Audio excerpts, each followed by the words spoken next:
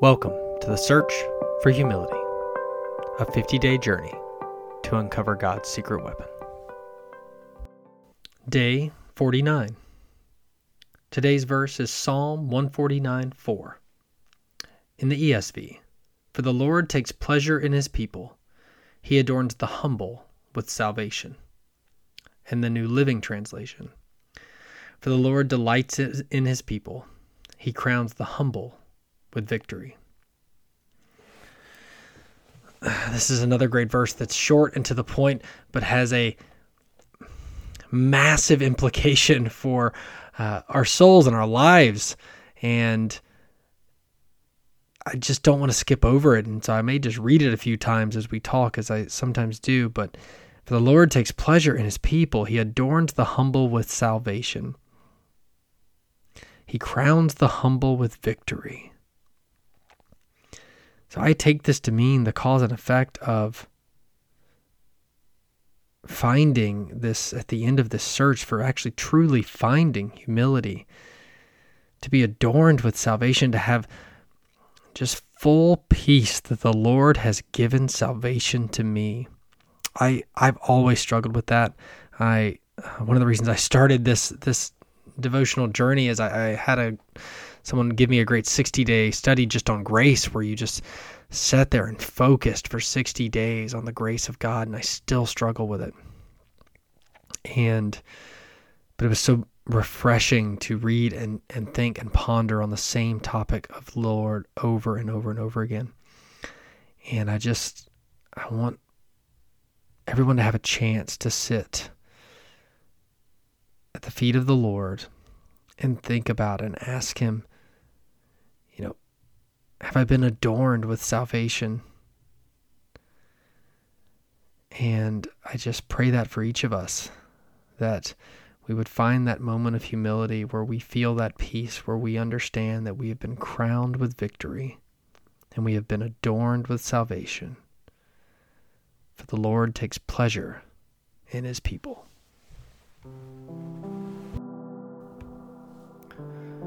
Please reflect on what God might say to you through this verse today.